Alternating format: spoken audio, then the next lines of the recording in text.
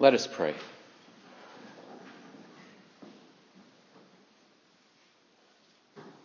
Heavenly Father, at this time we invite you into our lives in a very real and very deep way.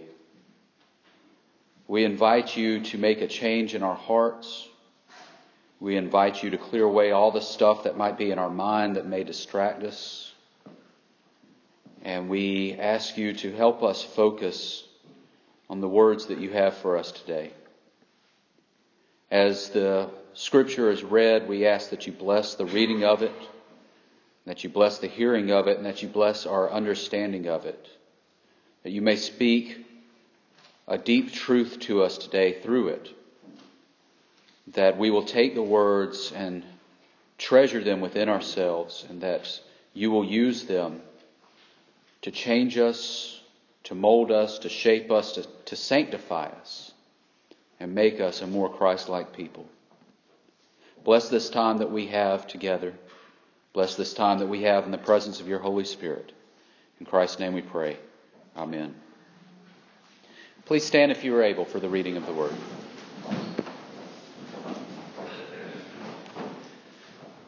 Our scripture this morning comes from the Gospel of John, chapter 4, verses 4 through 30. And he had to pass through Samaria. So he came to a town of Samaria called Sychar, near the field that Jacob had given to his son Joseph. Jacob's well was there. So Jesus, wearied as he was from his journey, was sitting beside the well. It was about the 6th hour. A woman from Samaria came to draw water. Jesus said to her, "Give me a drink," for his disciples had gone away into the city to buy food. The Samaritan woman said to him, "How is it that you, a Jew, ask for a drink from me, a woman of Samaria?" For Jews have no dealings with Samaritans. Jesus answered her, "If you knew the gift of God and who it is that is saying to you, 'Give me a drink,' you would have asked him, and he would have given you living water."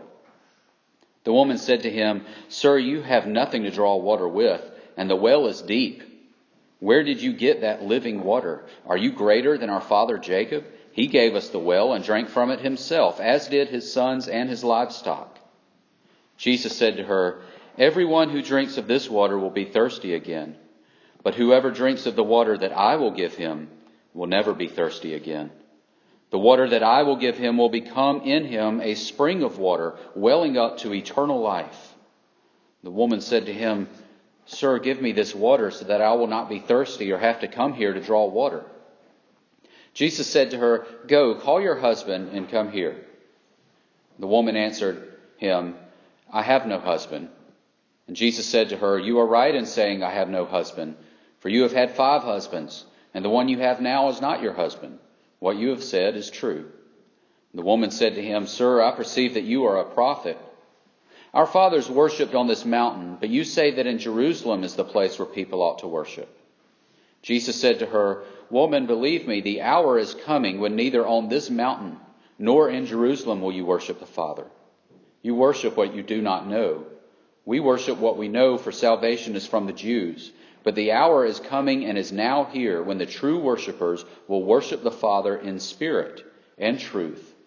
For the Father is seeking such people to worship him. God is spirit, and those who worship him must worship in spirit and truth."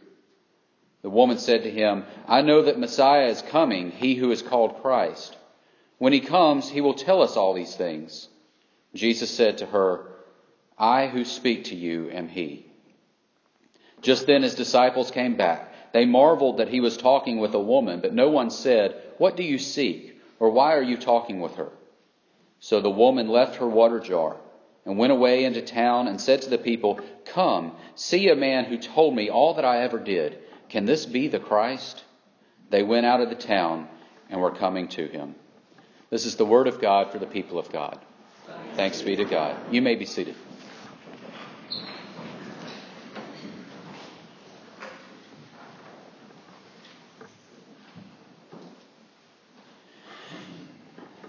When you're in a relationship with somebody, whether it's a family member, whether it's a spouse, or just a friend, the longer you know them, the more time you spend with them, the more you find out about them. And if it's a deep relationship that continues to grow, you continue to learn new things all the time. It never stops. Last night, Claire and I were off on a date. We were celebrating our anniversary. And she asked if she could play a song on the radio. And I said, yeah. And she put on this song, and she said, "This song is my jam." And she just started singing every word to it. And then when she finished, I said, "All these years that we've been married, I did not know that was your jam." And I said, "Not only that, I've never even heard that song before." But she knew every word, and she was just singing right along with it.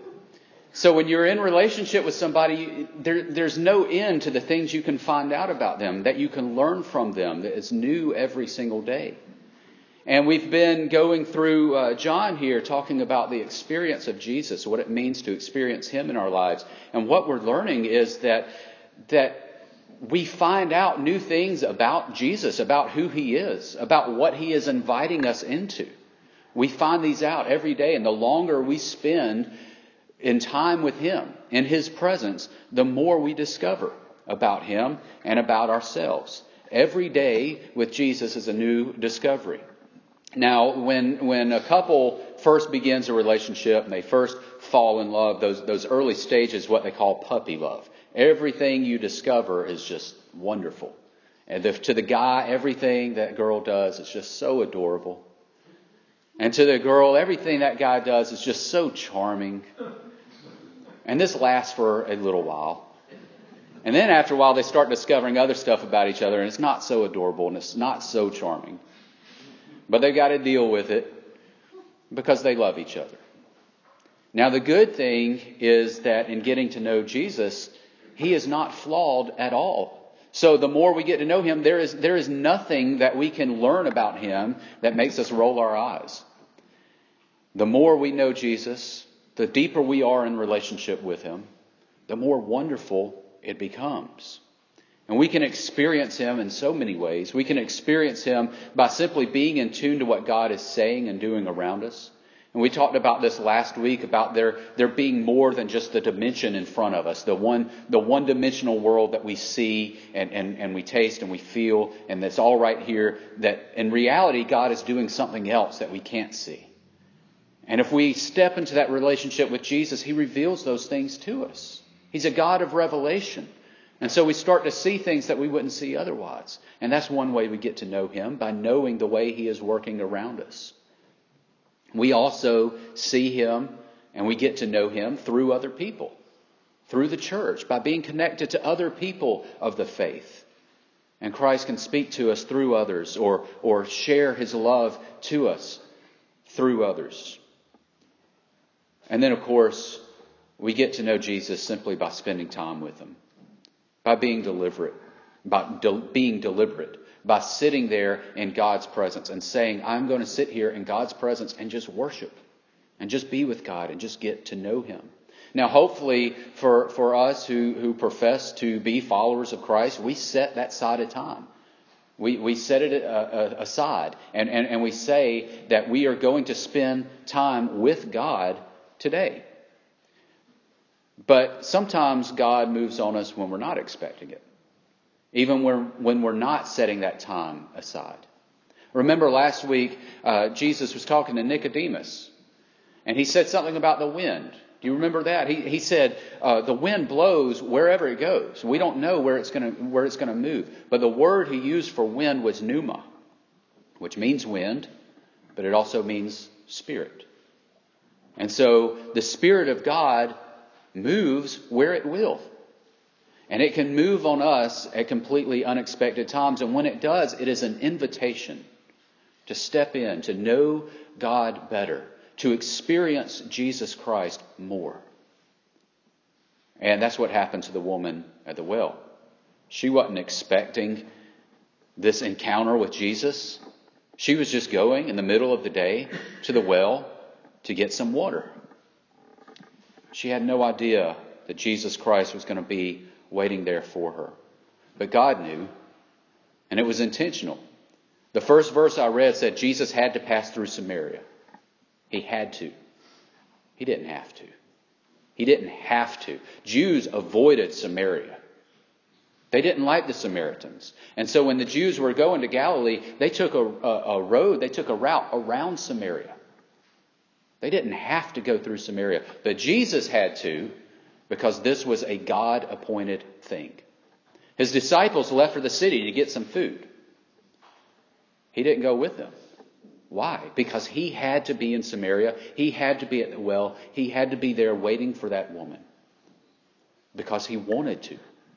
He wanted to meet her. He wanted to talk to her. He knew the wind of God was moving in her life and was going to bring her to the well at the right time. Now, this woman was an outcast in many ways. First of all, she was a Samaritan. She says that right off the bat. She says, how is it that you, a Jew, are talking to me, a Samaritan? You know, the Jews don't deal with Samaritans. How is it that you're asking me for water? You're not supposed to be talking to me. I'm a Samaritan. But it's not just that. Notice what she says. She says, how is it that you, a Jew, are talking to me, a Samaritan woman? Now, we don't really understand this fully in our culture because, you know, equal rights and all this stuff that we live in this day and age. But back then, a man did not just address a woman. And then, furthermore, a Jewish man did not just address a Samaritan woman.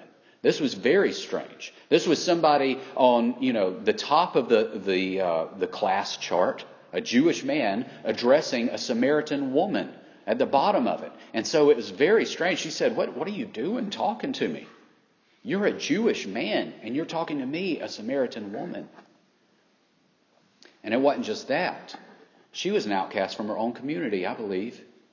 She came to the well by herself in the middle of the day. Nobody went to the well in the middle of the day. People would get up. Going to the well was a big deal. It was a community event. People would get up early in the morning when it was still cool, and they would all journey together to the well. And they would bring in their water. They would all draw it, and it was a community event. And then they would come back before the sun got too high, before it was too hot. And that was how they got their water. But this woman was alone. And it was the middle of the day, the hottest part of the day. And she came to the well by herself, which tells us not only was she a Samaritan, not only was she a woman, but she was an outcast even from her own community. She was alone. But Jesus was ready for her. He was waiting for her. It wasn't a chance encounter. He knew exactly who she was. And he even said, I know who you are. He said, go get your husband. She said, I don't have one. He said, you're right. I know you don't. You've had 5 of them, and the man that you're with now is not your husband.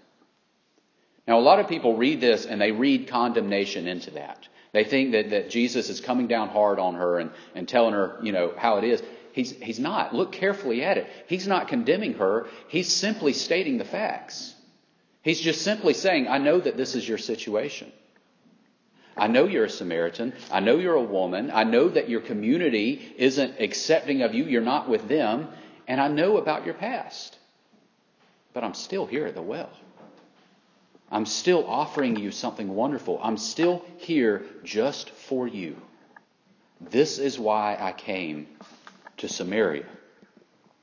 And then he tells her, I have something that will sustain you, that will give you life, that will bring you into community far more than a well, a physical well ever could. Now you see, a well was symbolic in a community. People understood this. The well was where you got your water. The water kept you alive. But it was also, like I said, a symbol of the community because it was a community event to go to the well.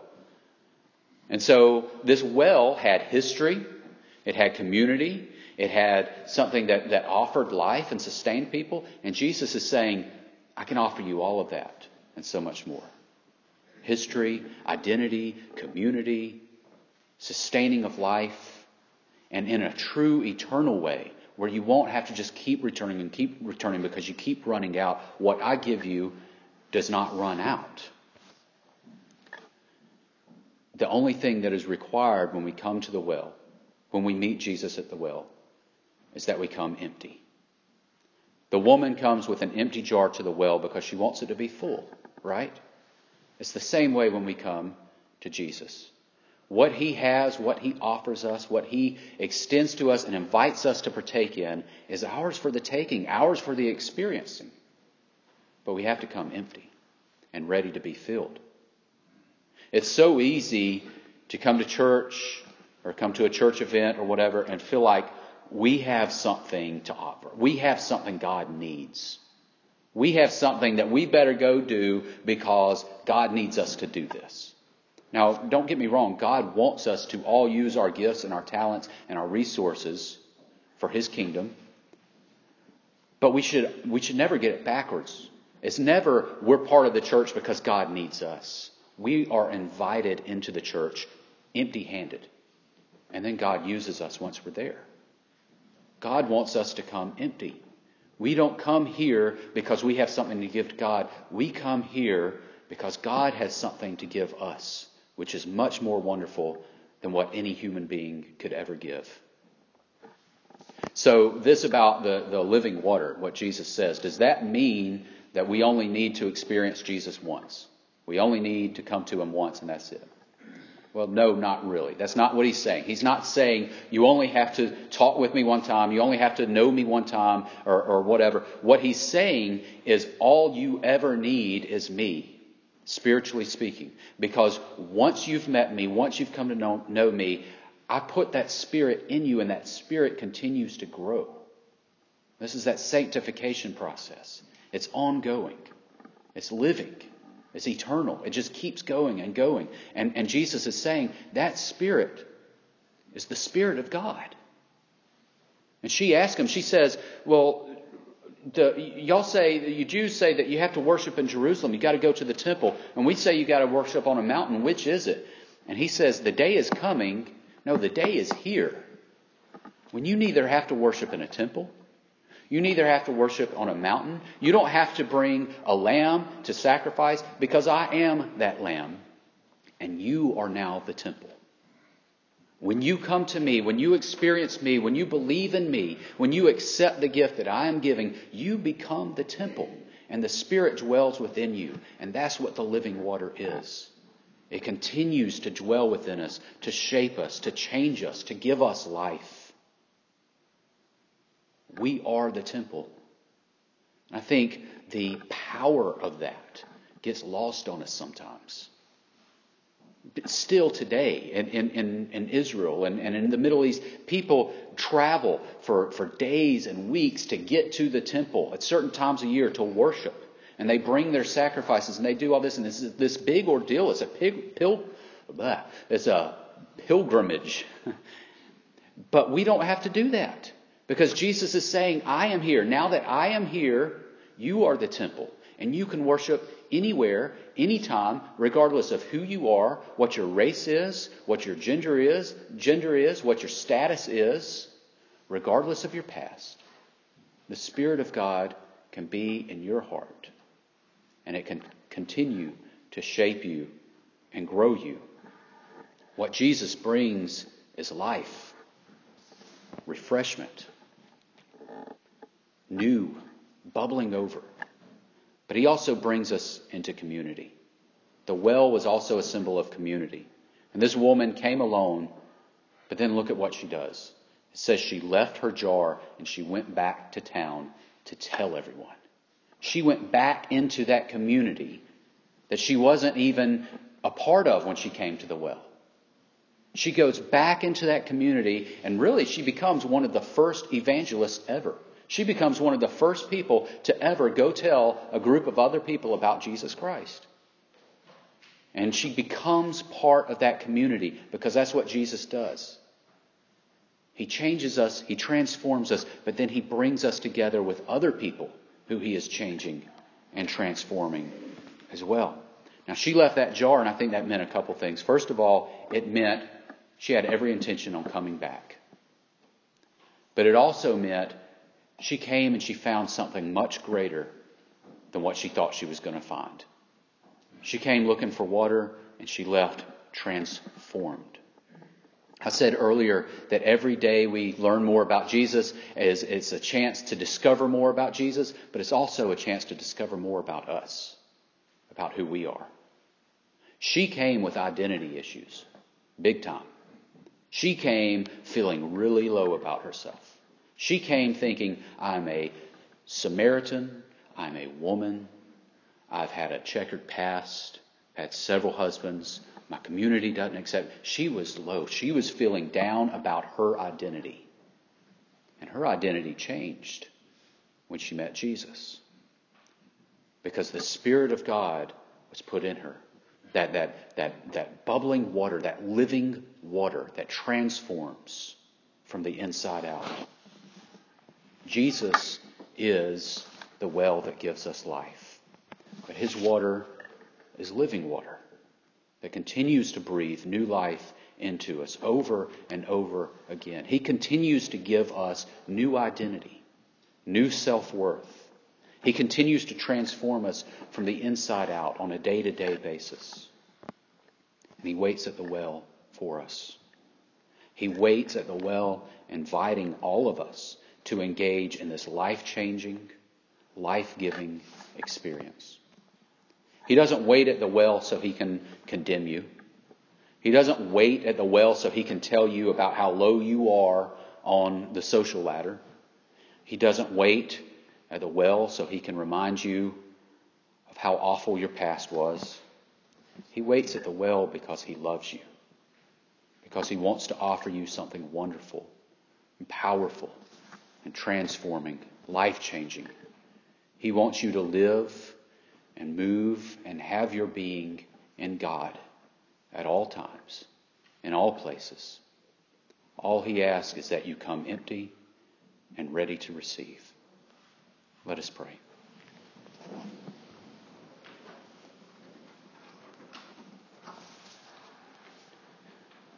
Lord, we thank you for the opportunity to know you each and every day, for that invitation that you extend to us to step into a deeper relationship with you. But we thank you also for the chance to know ourselves in light of who you are and who we are in you. We all have identity issues, Lord. We all have things about ourselves we don't like or we are not proud of. But you see past all of that. And you know that we can experience God. Each one of us can become the temple of God's Holy Spirit. And when you look at us, you see that. And so you invite us into that experience. Lord, we ask that you give us the grace, the humility, the will to say yes, to step into that, to allow you to breathe that life into us, to create that wellspring within us, so that the Spirit of God rests upon us at all times, and we can be your temple. Lord, allow this experience to transform us. Allow it to bring us into community with each other. For you are the well that gives life, that nourishes, and that brings us all together. We pray all these things in your precious and holy name. Amen. Our hymn of invitation this morning is hymn number 348 in the Methodist hymnal, Softly and Tenderly. I invite you and encourage you, if you've made a decision of any type today, to come forward and share that with us. And also I want to remind you that the altar is always open if anyone wishes to come and spend a few moments in prayer. But please stand if you are able and join us in singing hymn number 348.